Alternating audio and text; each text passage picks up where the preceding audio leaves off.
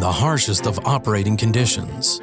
Large-scale investment, planning, and commitment places the offshore sector in a league all on its own, where the stories of people aren't found anywhere else.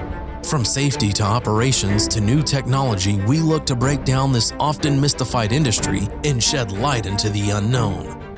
You're listening to the Oil and Gas Offshore Podcast with your host, Andy Lash. All right, everybody, welcome back to another episode of the Oil and Gas Offshore Podcast, where we are making waves in the oil and gas industry. Today, we've got a very interesting guest. We've got Ryan Hunt with Rig Callout. Ryan, how you doing today? I'm doing good. I'm doing great. Thank you for having me on the show. Yeah, absolutely. Absolutely. Where are you located right now? Of course, we're doing these remote interviews with everything going on in the world. I am actually in St. Louis, Missouri. My goal is to be the only oil and gas tech company in St. Louis, Missouri. So when you hear the location, you think of us. Do you see much competition for oil and gas startups in St. Louis? Zero. Well, then you're doing good then. That's you're going right. to own that title. That's right. That's the objective. Awesome. Well, you are the first guest I've had from St. Louis. So you do have that on the show as well. I've heard that on every podcast I've done. Every single one. St. Louis has got a pretty robust oil and gas steel history. A lot of steel companies have come up through St. Louis from the 70s and the 80s and so on. There's a couple of casing mills here in St. Louis. There's a lot of pipe companies here in St. Louis, which is where I came from. So that's kind of the connection to St. Louis for us.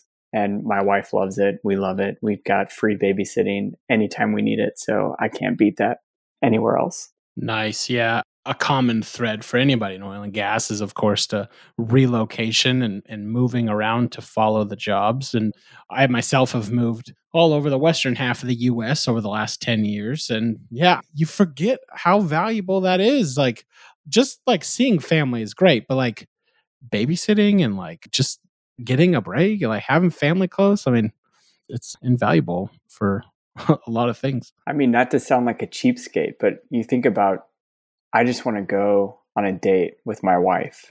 You know, that involves all sorts of logistics. You know, you've got a, $40 or $50 babysitter. If you can find one, that's not going to like run off with your kids, and then you've got, dinner and a movie or dessert, whatever you do. And it starts to add up and it just gets more and more difficult to just leave the house.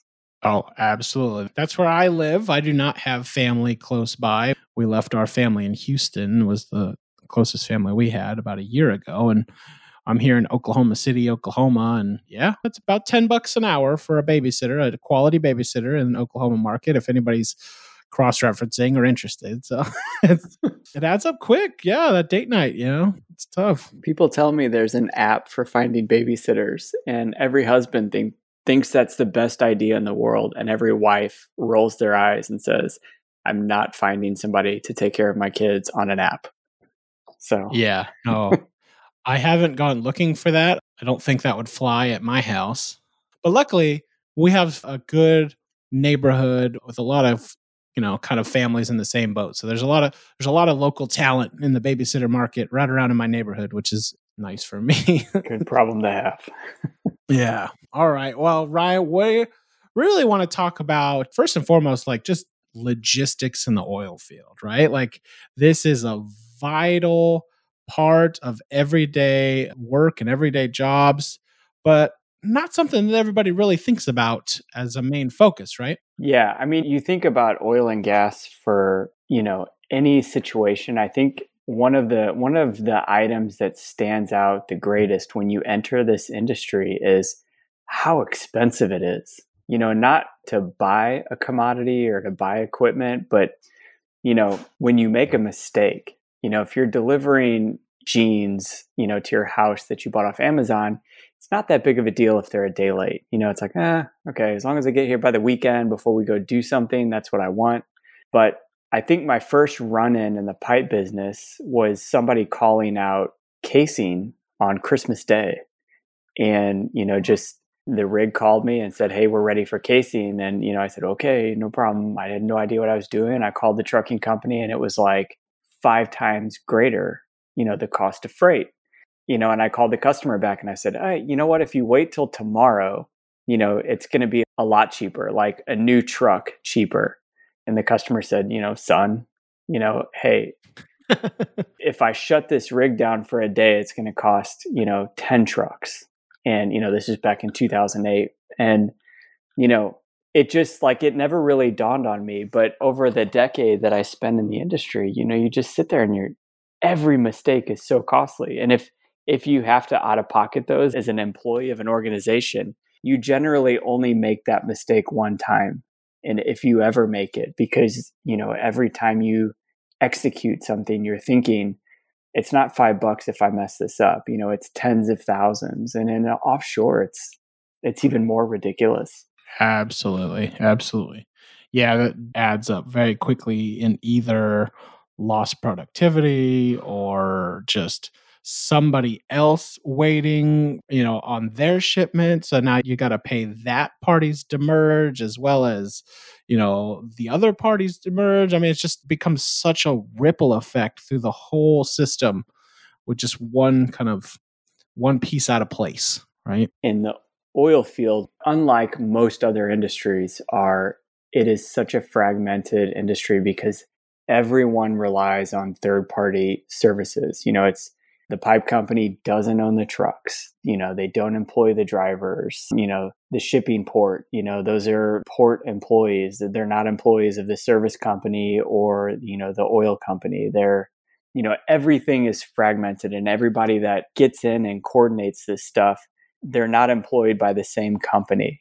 And that tends to create all sorts of just challenges. In my company, if somebody needs something, they call me, we make a decision and we execute, or we don't, and we don't do that. Whereas, in the logistics space, your customer will call you and say, hey, I need to delay this delivery, or I need to speed it up. And, oh, hang on. Then you call a dispatcher, and then they call the drivers, and then they call somebody, and then you've got to coordinate it with the port or the rig or somebody.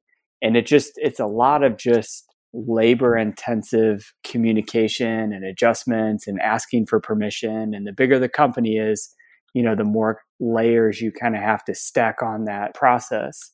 And it just becomes really, really expensive. If you're an hour late to a shipping port that's 10 or 15,000 bucks, somebody has to account for that delay. And if you can't get the information or make the adjustment before those things begin to kick in, you're watching your margin evaporate over time because nobody wants to pay for that. If it's your own company, you say, okay, I'm going to eat that charge, make it happen. But if you're relying on other services, you're like, well, do you want to eat it, or should I eat it, or should they eat it, or is the driver responsible for that? Or, and you just kind of, I don't know, it's like, hot potato. Everybody's just kind of throwing it around and trying not to be the one holding it at the end of the day. Yeah. Well, and really when you step back and look at it, and not 100%, but to some degree, the fragmentation of that portion of the industry is a risk reward model in itself, right? Nobody wants to be the one liable for the whole chain, or they don't want to be liable for the trucks in transit. And they don't, everybody's, kind of created these barriers between each little piece in the puzzle, which in turn has created this whole other, point for loss and, expense and just, frustration. And, it's kind of a cycle competing with itself. Yeah, but I think that's also what makes this industry. Yeah. I think that's what makes this industry so strong, is because when you own all those services, you can't competitively bid those services. Think about, right now, if I'm going to remodel a room in my house, if I had a bid 6 weeks ago, it's an entirely different game today. You've got 22 million people unemployed. Nobody's doing $100,000 rehabs right now. And so these guys need work. And so things change. And I think the fragmentation allows the industry to be very fluid. If the culture is a nature of fluid, it allows these companies to really ebb and flow and be competitive, because they can say, well, this carrier is beginning to get a bit complacent. Let's put a bid out on the market. Let's see what everybody's doing, are they screwed up? So you also have that kind of fear of, I have to perform or I will be fired. And I think that's what makes this industry so strong in the fragmentation, but it could certainly be doing a better job of efficiencies within that fragmentation and utilizing technology to make those connection points a lot faster or even automated. Yeah, I agree with that stance as well. Yeah, I see that completely. Certainly drives a lot of competition, and that's the space I live in every day, and transporting crude oil, and we see it all the time. And you make a mistake, you're going to answer for it, in one way or another. When we are talking logistics, I mean, usually the biggest thing comes back to, like we've already touched on, is just demurrage, right? Like just time spent waiting on, or equipment waiting to load or unload, right? Yeah, I think that is where you're going to see a lot of companies really enhance their supply chains in this current market. We're not talking coronavirus. We're not talking those things. We're talking about just living in this price environment that we are, and just, kind of the new age of oil and gas, which is going to be efficiencies and cost control. But, demurrage is generally the easiest thing to avoid, but it requires coordination and communication and people to just kind of do what they say they're going to do, which is hard to get a fragmented, trucking company and then a broker driver to do these things. They're rogue cowboys. Yes, they are. They do what they want to do. And if you're putting things in place that stop them from doing that, you're generally not going to have a great deal of success. And that is, demurrage and standby time. Every meeting we go to, we hear these things. And to me, the numbers are staggering, mostly in part because they're happening and they don't need to. But 6 to 8 weeks ago, those numbers were, it's not that big of a deal. And now, that's 10 people's salaries, and now that is, that's important for people to look at, because when you think of the hierarchy of the supply chain, you've got, BP sits at the top of that. The operator sits at the top of that supply chain. And then, the OFSE company is kind of in the middle. And then your trucking company is at the bottom. And the driver is getting squashed at the bottom of that pyramid. And, as much as we praise them today, they just get crap rolls downhill, and generally when that demurrage event occurs, the OFSE company puts that on the trucking company, and the trucking company makes the choice. Generally, is that the driver's problem for that. If they're late to location, if they're sitting and waiting and charging, ultimately it's the driver that's at the greatest amount of risk at that point, because he's one of the last guys to get paid. And so I think when you start to connect all these dots and make these connection points and create these efficiencies, A, it allows you to avoid them entirely, but B, allows you to hold whoever is actually responsible for that charge, not just the driver. Again, I've come from the equipment side. The driver and the trucking company generally get the brunt of it, and it's like that everywhere. But if we can say, well, the driver was late to location, in most circumstances, we're going to hit the trucking company for that charge, whatever it is.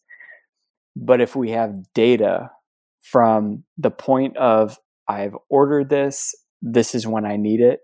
If you have data to follow that transaction, you can then say, well, they got to my loading facility on time, but my crew is at lunch, or they were stuck in traffic trying to get back to the facility, or the forklift broke down and they got stuck there for a couple hours, and it took them longer than they should. So legally, they couldn't make that trip on time. So therefore, it's the vendor, the supplier, the stocking facility, whoever. You can start to nail these points down, or, you're getting demurrage and standby time at the shipping port, and it's, well, the crew is on a mandatory break and they couldn't do this. And so we were stuck sitting there.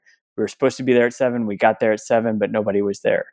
And so now you can start to say, well, that's the shipping port's problem. So who's contractually obligated to this particular charge, and it's on them. So you can start to assign who's actually responsible and spread those costs around to whoever, created that problem, if that makes sense. For me, it makes complete sense. And I kind of come with a thought too to add to that, just the fact that nobody benefits from the demerge cost, really, right? No. It's simply to get by. You're not profiting on demerge necessarily, It's really just a penalty for lost productivity on the real revenue generating activity. So, I mean, it also then in that terms turns into, much like you just said, the blame game of really who is actually at fault. And when you call somebody out on that, if you don't have the data to truly support that can get real nasty real quick,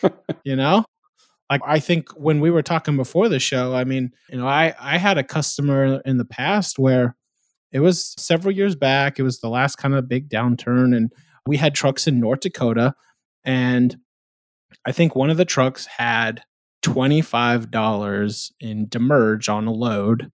And the customer sent an email pretty much company wide back to us and said, I can't believe you're going to, bleepity bleep bleep, charge me for demerge right now.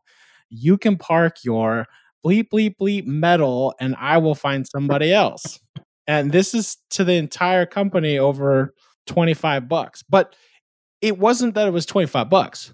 It was that we were placing blame that they messed up or that they weren't ready when they were supposed to be. And I almost think like that almost has some more value in it or holds more contention than even sometimes the cost does, right? I don't know if you see that, but that's something I've seen a lot of as you really get into the discussion of demerge and trying to prove charges one way or the other. Yeah, I think that's the $1 million question is how do you start proving that? And then when you analyze those costs, does it take more time to build a case against that? Or am I big enough to leverage invoices for whatever that cost may be? If you ship 10 trucks a month, that's much different than a distributor that does 50,000 truckloads a month.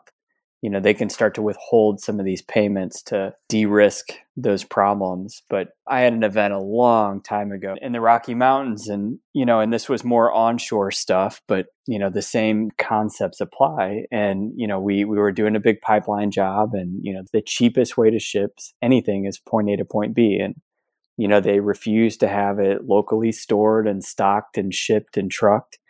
And we would ship everything from Houston to Utah. And, we set up for a big pipeline job and, we were delivering, 5 trucks a day. And so we set our delivery up to kind of kick it off. And then they had to pull it back and, our 5 trucks get moving and it's 4 days. You can't convoy 5 trucks over 4 days because somebody's got to pee, somebody's got to sleep, somebody's got to eat, and you don't want to be pulling 5 trucks over, every time somebody drank too much coffee. And so they start spreading out far enough to where they don't know where each other are. When you have a kind of a lead driver or a pusher out there, they're too far apart to manage or manage the other guys. And so, this delivery was supposed to occur on, Thursday. I mean, this is like 10 years ago. It was supposed to deliver on a Thursday morning.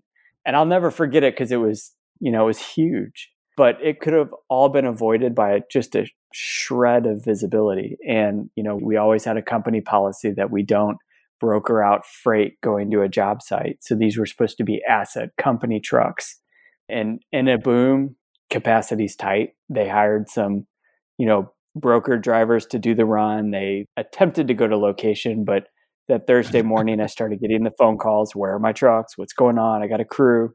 You call the trucking company and they're just, they'll be there in 20 minutes. They're just down the street. I guess they had to pull over last night for gas or fuel or sleep or whatever excuse it was.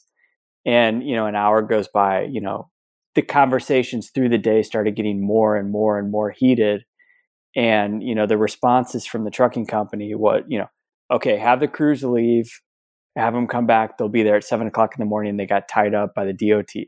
Again, the story kept changing, but we still had no trucks on location. And, needless to say, this occurred 4 days in a row. And finally, we just said, enough.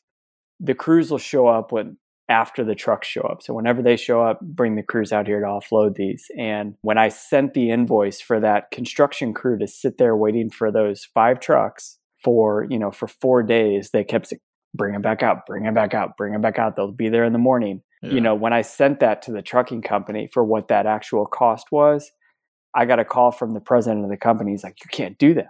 I mean, I can't afford this. It's like 20 times the cost of the actual freight to get out there. And I said, all you had to do on Thursday was say, I have no idea where they're at. That's all you had to do. I said, but you kept telling us to go back. They're almost there. They're almost there. They're almost there. And that all could have been mitigated by just, look, I pull my phone out. I look at the map. I see a dot on it. It's moving. They're 4 days away. Perfect. And I think that's where, we're going to start to see this whole new culture that you and I have been talking about is, and whatever it is today, 98 cents a barrel. I mean, this all of a sudden is a big deal. Now there's companies that are hedged out.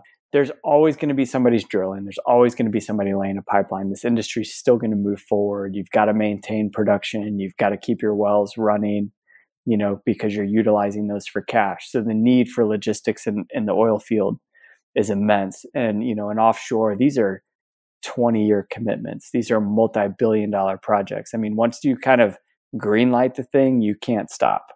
So they'll continue to go. And so I think the need is still going to be there despite what we see in the economy or in oil prices. And so logistics are going to be even more important because, there'll probably come a day where, $25 of demurrage, at a drilling rig is a big deal to somebody. Right now I'm getting numbers of $50,000 a month, that they're paying for demurrage and standby. One in particular, $6 million a year is what they spend in demurrage time. And, and so if they're okay with that and they're thinking about putting things in place to mitigate that, now they're going to do everything humanly possible for that number to be zero. And it's going to take technology to do that. Absolutely. And that's really, that's a great discussion, kind of highlighting the issues around logistics. There's plenty to talk about around logistical issues within oil and gas, but those are some of the big ones. And that kind of brings us back to really why you're in business, right? That's really the problem that Rig Callout is working to address. Absolutely. I remember my days in the pipe business, like it was yesterday. I loved it. It was actually a really, really fun business. And I just think back to the Saturday mornings sitting at my kitchen table, getting cussed out by a guy out on location, whether it's the Port of Fushan or, a drilling rig in Utah. The question always kind of like gets beaten in your head is, why can I find my kids and my wife anywhere on the planet in 5 seconds if there's an internet connection, but you can't tell me where $1 million worth of pipe is in a truck with an iPhone in it? This is insane to me.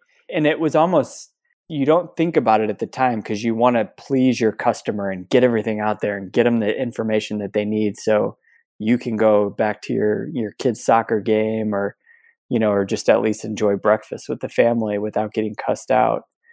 And you don't think about these things when you're in the fire. It's like a chronic headache that you've gotten so used to that it's just normal, but it's not. If anywhere in any other industry, they just put so much effort into getting rid of headaches and pain and problems and cost. And that's probably why the customer you had, has gotten to the point where $25 matters.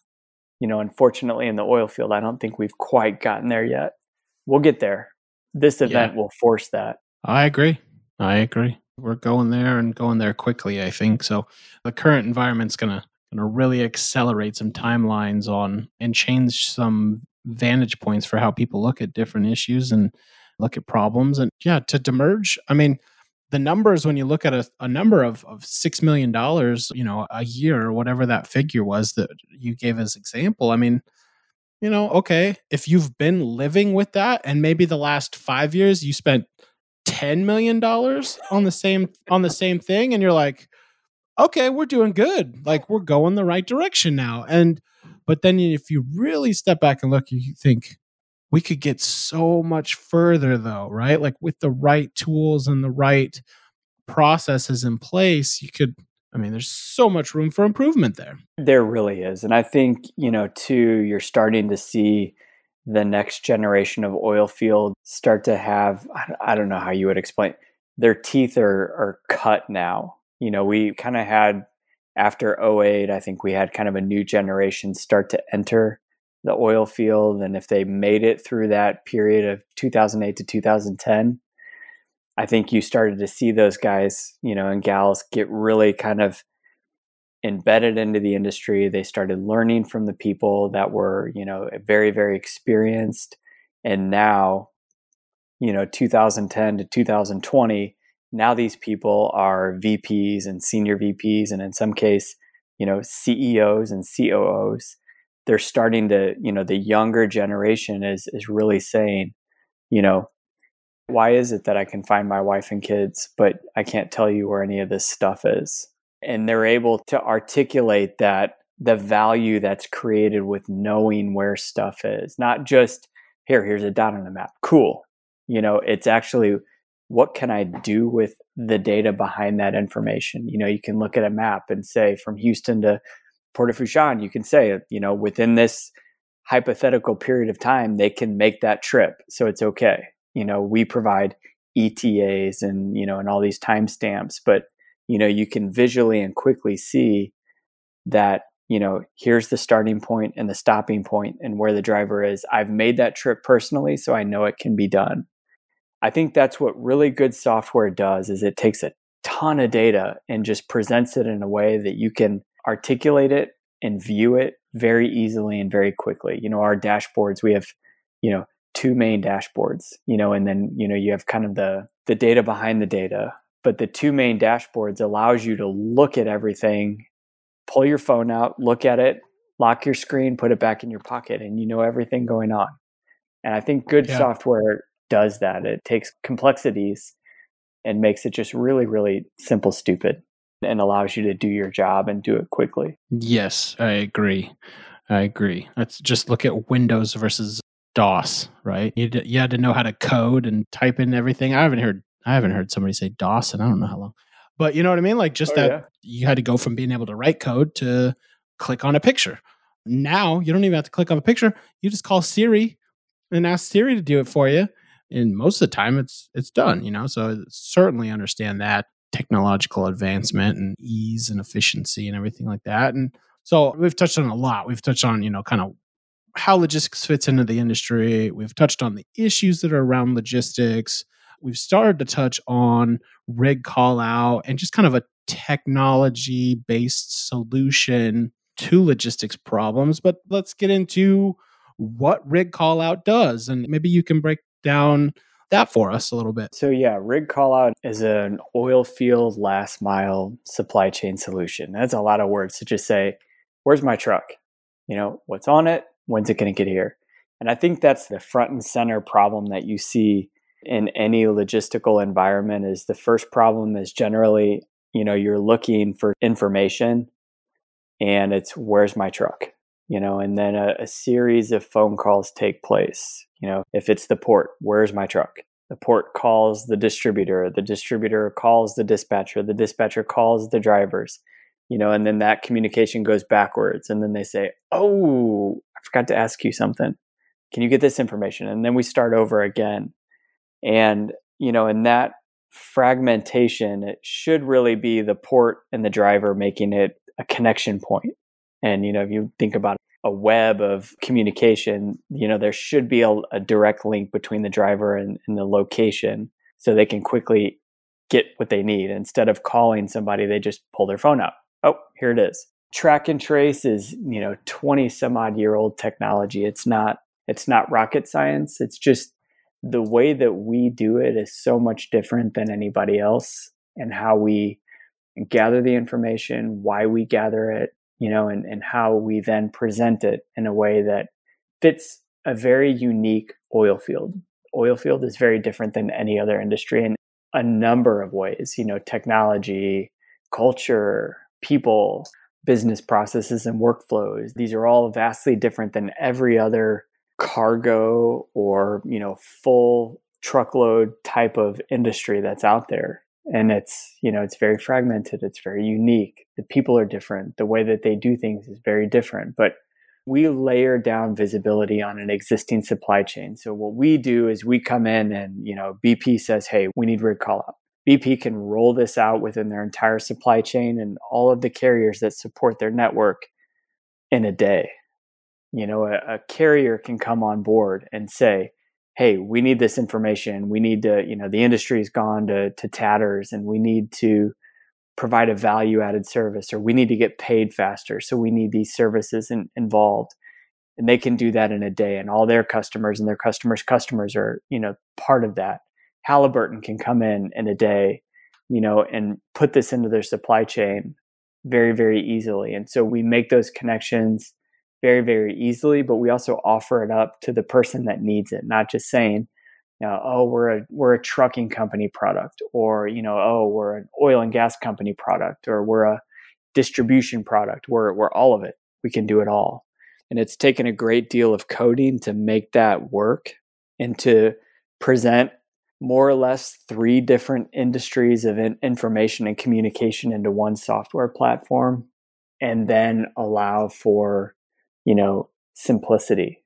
Any large organization sees this as a problem, and, and they go and they build a solution for that problem, or they custom build these things, and you run into problems because when one distributor does it, then another one does it, and another one does it, and another one does it, and another trucking company does it, and another trucking company does it. And then, the Port of Fushang gets their own app, and then BP gets an app. And all of a sudden it's like, anytime I want to ship something, I've got to enter information in 35 different pieces of software.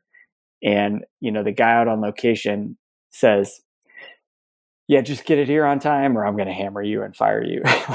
They stop. It's like they get that kind of adopt that technology fatigue or app fatigue that sets in. And I can't tell you how many, major companies I've walked into and they say, this is really cool. We like it because we're building something just like it, and it's like, really have fun with that. I've been through the build process. I know what that's like. I've been through the testing phase. I know what driver adoption is like. If you need any help, or you need to scrap that, give me a call. Here's why that's not going to yield results. And, and we've had a couple of them call us back and say, yeah, we thought we could do it, but we can't get drivers to download this app. We can't get them to utilize it. We can't get our customers to use it.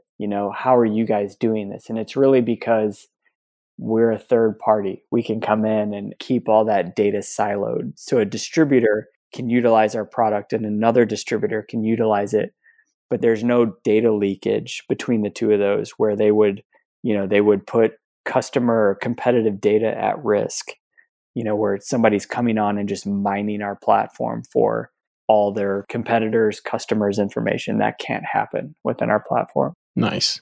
Maybe you touched on a nerve there, but man, I'm going through, and I'm sure many listeners are going through this right now, this app fatigue on team collaboration apps. I think that's the overarching title for these now, but like I use Microsoft Teams for one part. I use Slack for another part. There's now Facebook Workplace. I don't know if you've seen that one yet. We got WebEx, we got Zoom calls, we got GoToMeeting. It's like everybody's got their own type of solution that, man, it can become so frustrating. And I mean, if you take and you kind of, I'm sure anybody listens, if they're working from home, remote working like I am, you're going to be able to take that frustration and draw parallels with that, with just what you say, like the service industry apps that everybody's trying to use and develop. I mean, if you go to somebody that's already worked the kinks out and they got it working and can add that kind of, I don't want to say anonymous, but, you kind of have that wall that breaks the information up. You guys are going to do it the right way and be successful in that. So that's something to really credit to. I think some of the build concepts helped coming from the distribution part of the business.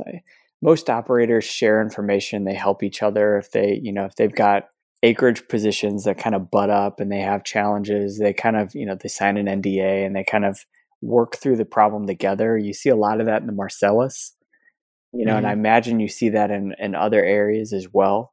And in trucking utilizes trucking to accomplish a goal. You see so many trucking companies that, they broker freight out to their competitors. I don't have the capacity, can you do this load for me?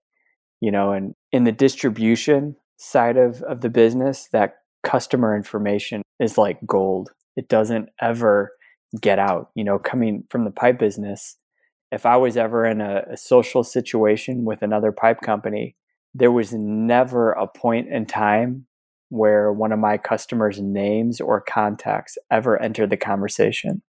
And that pipe business is kind of like the very, very unique industry. It's humorous. It's fun. I mean, it's really neat. It's a big AFE item on any well, offshore, onshore, wherever.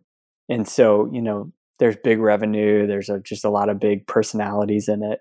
But for the most part, there's always the old, you hire people to go out and chase my trucks. There's always this rumor. I was never a part of the business to even see if it ever happened. I've never actually heard it confirmed.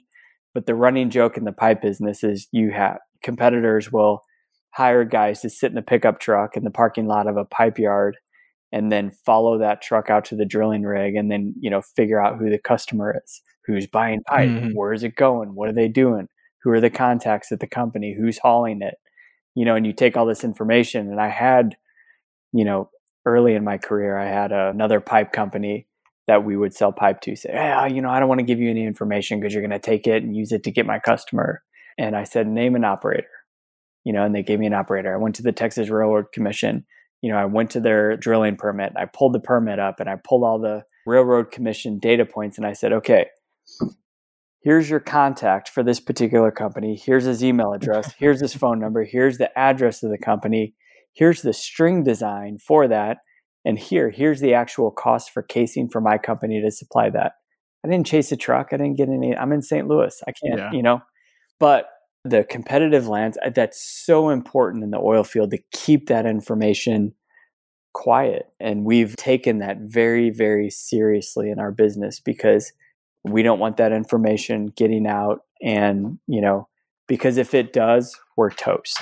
I talked to a trucking company when the ELD mandates were coming out in 2017, and, they said they had a software company come in and, to get an app, to push communications, you need a driver's cell phone number, an email address and whatnot. And when times are tough, some tech companies that aren't aware of just kind of some of the unique culture stuff that goes on, they were selling driver information. If you can remember back in 2017, there was a huge driver shortage. And so you get 1,000 ELD software companies that try to jump on this opportunity of a government mandate, and 10 of them survive. And so the ones that don't survive do all sorts of crazy stuff to, generate some cash or return an investment to an investor or to their own personal investment and make up for that. And that came at the cost of selling driver information. And they were wondering, why are we losing all these drivers?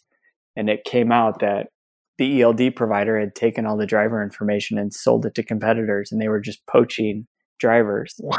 And so we take that really seriously because I don't want to be branded as that particular company. Yeah, that's a one-way street. You don't get that brand off your back once you cross the threshold over that one. I mean, getting drivers is hard enough, let alone being the guy that's snaking your drivers and doing all kinds of backhanded stuff. And I don't think I've ever done anything irresponsible or unprofessional, but I've had to, beg and plead to get some drivers hired over the years when you need them the most, it's been tough. It's super tough, so. And it's still frightening. You get the unsolicited emails for all the time in your email inbox. And, I get them all the time and they're, hey, I've got the contact information they're all these sales lead and sales generation lists that you can buy. And I'll test these guys, and just say, oh, hey, we think these 2 or 3 companies are competitors of yours. And, I'm like, oh, really? Okay. Well, what kind of information can you provide me? And they're like, oh, we have all their customer lists and all their customer contact information. And I'm like, send me a sampling of the information you can provide me. And they'll send it. And you're like, these companies are servicing oil and gas and they're selling customer information out in the field. Like, and then you get into meetings and, they say, oh, data is everything, but we're using this tech company. And it's like, this tech company is selling customer information. Here's a list that they just sent me for free, and they're like, what?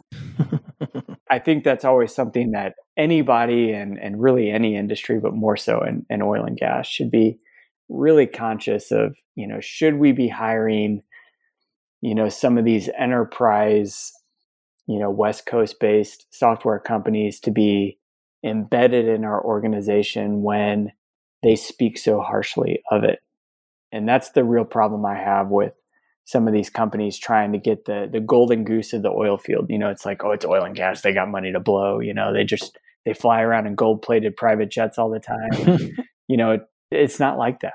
But they come after this industry thinking that they can charge 10 times what they would charge, a CPG company, and probably to a degree, there's some truth to that, but they don't understand the cultures and, they can get themselves in a lot of trouble, but, they can also not be a huge advocate of your organization. And if you're putting all your data into their system and they are just vilifying this industry, in social media and the way that they vote and just, the things that they support, you're essentially providing a means for these companies to kill your job.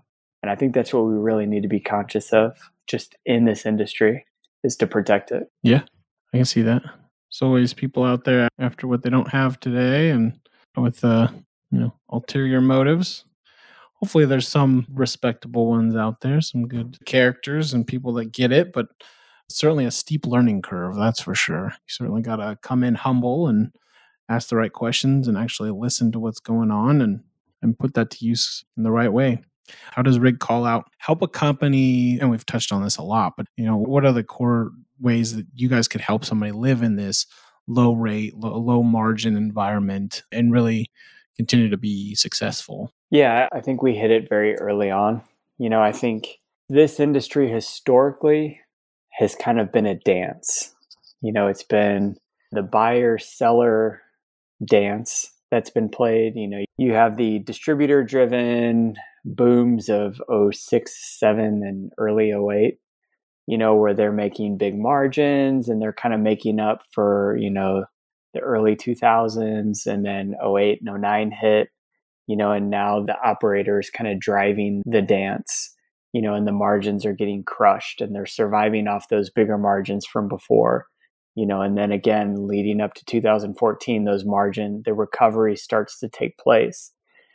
And after that 2014 kind of hit, the industry margins have never really returned, so, I remember in 08 and I remember in 2014 getting memos from my customers and saying, hey, oil's dropped 50%. Now our pipe prices should be 50% less. There's no correlation between the two, but historically that's how you have fixed the problem. And it's a new economy. It's a global economy. It's also a very competitive, you can have a guy sitting in St. Louis running tech for the oil field supply chain.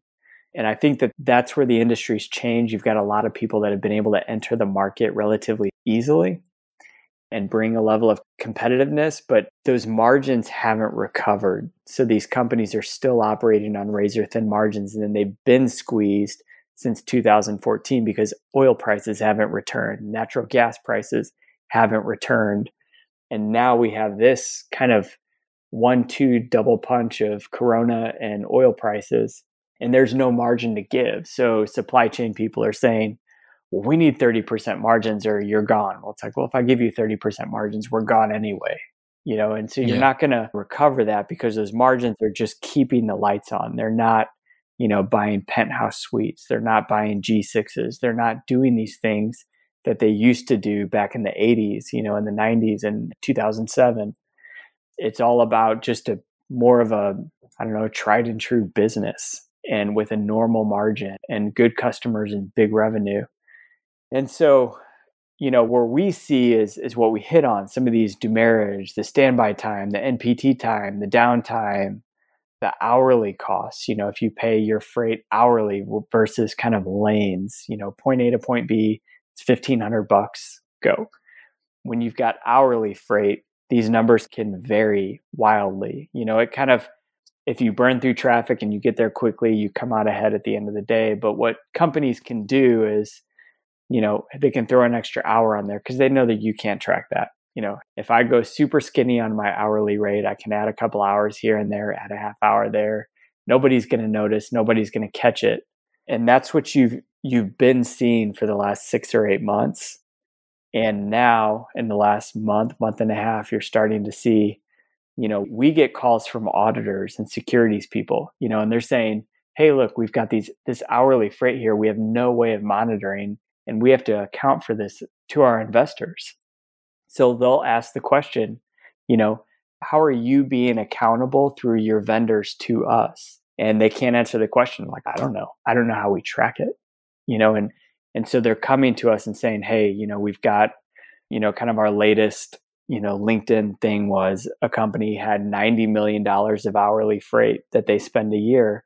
And their auditors and securities people believe there's a 15% waste. Call it what you want, fraud, waste, padded, whatever you want to call it. We just believe that 15% of that's not right. And they said, and there have been conversations where we feel like that could look more like 30%. So when you come to a company and you say, hey, I need you to shave 30% off that drill bit, it's not there. It's 6%. If I get rid of it, I've got to get rid of people. I've got to get rid of quality control. The last thing you want to do is have a bit fail downhole or have a pipe failure. This creates additional waste and risk and problems. And so, do we really want our vendors that are just keeping the lights on to start reducing some of the quality controls and our products that we're buying? It's like, buying a car. Oh, it was the cheapest price and they got it to us the quickest. It's like, okay, well, what was the quote that NASA used to say? It was like, hey, we've got, 500,000 pounds of rocket fuel built by the lowest, bidder on the face of the earth, launching us into space. It's, at what point are we lacking quality control? SpaceX can launch a rocket with 0 failure rate, 0 lives lost, and then land it on a pad in the middle of the ocean. If you've ever landed a jet on an aircraft carrier, you know how difficult that is. These guys are automating that with computers and landing this thing back on a pad and reusing those rockets. And so, pushing your vendors to a point of where they have to, take risks to keep that business. People do dumb things in bad times. And so I think if we can say, taking 30% of that $90 million and cutting $27 million of our spend, is probably putting us as a company at risk because those services could be at a lower quality or a lower service level that we come to expect.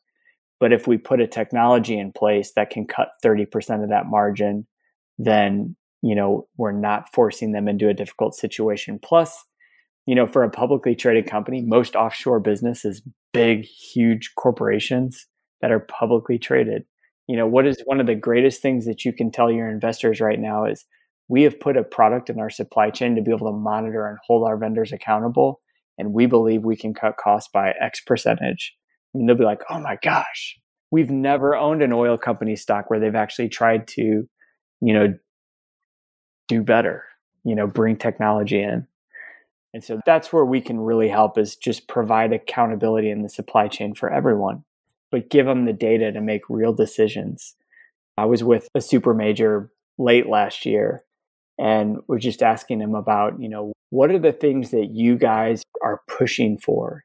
What does management come to you and said as a supply chain person, like, this is your project for 2020, and it's really been around not contract closing. I'm going to buy pipe from this vendor. This is going to be the cost, and here we go. Of the 3 bids I got, this was the best one. It's contract execution. And so they're saying, looking back on our contracts, when they've said it would be $10, when that contract was fully executed, did it cost $10? Did it cost $9? Did it cost $15? And that's what they're concerned with, is that the execution of that bid, because we all know that a bid is only as good as the execution involved in it. And so do you have the data behind your supply chain to say, we've been using these 10 trucking companies to do our business, and these guys, are the highest price, but at the end of the day, they're actually lower than everybody else. And because we have the data to support it, not just hearsay, word of mouth, they're my buddy, whatever that is, they have data behind those decisions, and they can say, they are generally lower at the end of our contract because they do a good job, and we're able to monitor that stuff. But at the same time, I'm not going to go with the low bid. I'm going to go with the number 2 bid because I have this data to support that decision. So when it all hits the fan and oil hits 98 cents a barrel, and the investors start, getting into the books and the statements and the expense reports and the cost and the bid, and they're digging in there saying, where did you screw this up? They can say, well, here's data. This is why I made this decision. Oh, okay, fair enough. Move on to the next problem. Whereas if they say, oh, I went to high school with that guy, he's my buddy, you're fired. That's not data that you can take to somebody and justify your action. All right. So, we've touched on a ton of stuff here today, lots of different things that people can take back to their business, different points and thoughts to look at and see where they can increase efficiencies, maybe where they can reach out to Rig Call Out and get you guys service deployed throughout their operation and really make some headway on the issues that we discussed today. So, Ryan, really, really appreciate talking with you today. Really appreciate your time and discussion. I hope the audience did as well. Is there anything else that you want to give out to the audience? Yeah, thank you for having us on the show. We've been so thankful for OGGN and just what they've done for our company and the platform they've provided. You can reach us on our website at rigcallout.com or on all major social media, LinkedIn, Facebook, Twitter, you name it, we're there. All of our contact information is there. We can roll out very, very quickly. I think the assumption of oil and gas is that implementation takes weeks or months or years to take place. I think our record to date is from the moment we had a demo, we had a customer up and running in 2.5 hours, running loads out in the Permian Basin. Wow. To a 6-rig drilling program, I think it was. That's So cool. We're able to move really, really fast. Our product already works. Our trucking adoption rates are through the roof. We've got letters from, many, many carriers expressing their desire to utilize this for their customers. So, not only are we getting the adoption rates, but, we have trucking companies that'll stand behind it. And that's purely because we believe in providing value to the total supply chain. So, if you're a distributor and you don't feel like your trucking companies will use it, it's because they don't have any value in the products that you're providing them to utilize. And so this product started with trucking companies, was brought into distribution, and now we have started working directly with operators. So, it's very important to us that anybody that touches this gets value from it. Awesome. Ryan, thank you again. Listeners, thank you for tuning in. Thank you for supporting the show with your listenership. And please, again, leave us a comment, leave us a review wherever you receive this content. It really helps us either improve the show or helps get us out to even more of an audience so we can continue to provide you this information. So, Ryan, thank you. And I hope you have a good rest of your day. Appreciate it. Thank you for having us on. Absolutely. Thanks, guys. See ya. Hi, everybody. Alex here with the Events on Deck.